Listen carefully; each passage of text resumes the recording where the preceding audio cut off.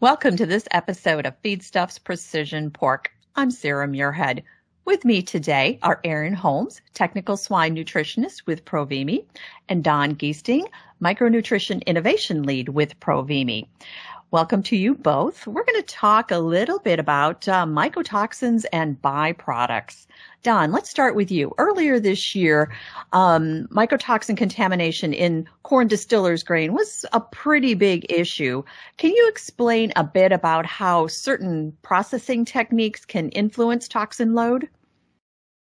Sure, Sarah. When we're talking about byproducts and processing, there's really two important principles to be aware of. One is that mycotoxins are really resilient molecules. That is, they are not destroyed or meaningfully reduced by most wet and dry milling processes. So what's in the corn eventually ends up either in the finished product or more often in the byproducts. As we take out the starch or protein or oil fractions for other high-value applications, much of the toxin ends up in these byproducts, and thus the mycotoxin level in the byproduct is commonly 3 to 5-fold higher than in the original grain. And luckily, it doesn't appear there's many issues with mycotoxins this year. What does that mean then for byproducts? Do producers still need to be concerned? Do they need to be aware? What all should be on their mind? Yeah, great question. Since the byproduct toxin levels correlate really strongly with the toxin loads in the grains from which they're produced, in general, this year's corn crop is somewhat less contaminated with mycotoxins than past years. So we expect the byproducts to be somewhat less contaminated. However, we can't be too complacent for a couple of reasons. One is, although the corn crop carryover from last year is lower this year than last, there's still a meaningful amount of old crop corn that's going to enter processing streams over the coming months. And these could produce some maybe somewhat isolated higher toxin loads in DDGs or other corn products. Also, while the toxin risk overall is somewhat lower in corn, especially in the western and northwestern corn belt this year, it's not lower in the eastern corn belt. Michigan, Ohio, Pennsylvania have seen relatively high levels of rain during the harvest season, and in turn, relatively high levels of corn or DON in corn. So we anticipate and are starting to see trends where the DDG levels, while declining in the western corn belt, are persisting or even getting higher in the eastern corn belt. So when we talk about DDGs and byproducts, are there certain toxins that we really need to be aware of? Are there some that are, kind of commonly found together, more toxins in certain byproducts, in other words?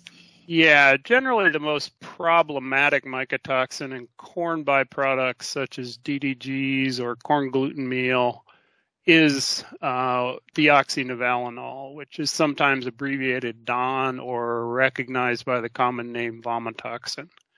DON prevalence is also predominant in wheat midds and related wheat byproducts.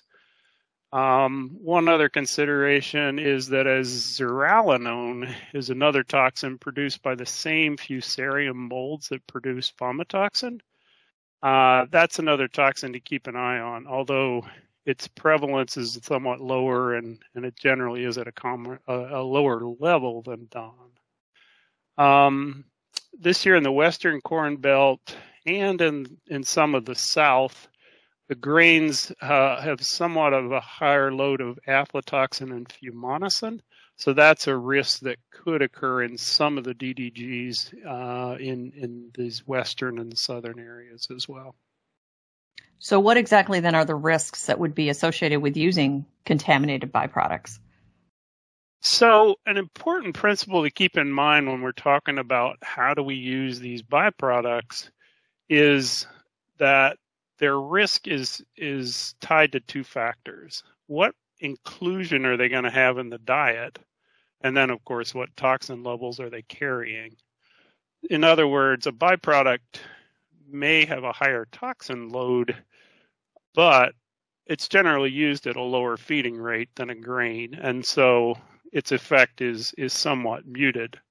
However, if a producer should, for example, increase the level of DDGs from, say, 10% of the diet to 20% of the diet because of an economic advantage, that's also doubling the toxin load coming from that ingredient. And that could take it from a non-issue to a more meaningful risk issue if you raise the amount of a byproduct in the diet. So, Aaron, let's talk economic impact of using DDGs in swine diets. Is there what's the benefit there, and what about the risk when it comes to any kind of mycotoxins?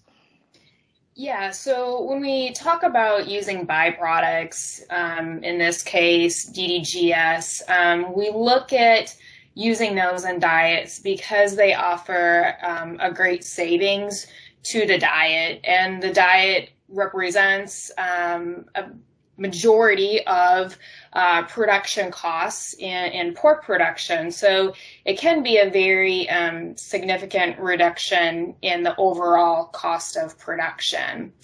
Nutritionally, DDGS can be a very good source of energy, a good source of amino acids, as well as digestible phosphorus.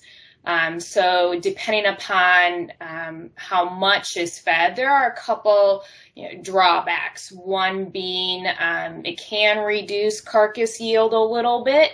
And then also there's that factor of mycotoxins, which Don has just talked about, where it can be a little bit more concentrated, but we also have to weigh that with how much is being fed in the diet. So those two drawbacks are certainly something that can be managed. So is it worth the risk to feed these byproducts? Yeah, so good question. So this is one example of a way that we work with customers to make these decisions. So if left unmonitored, unmanaged, there are mycotoxins can pose a risk.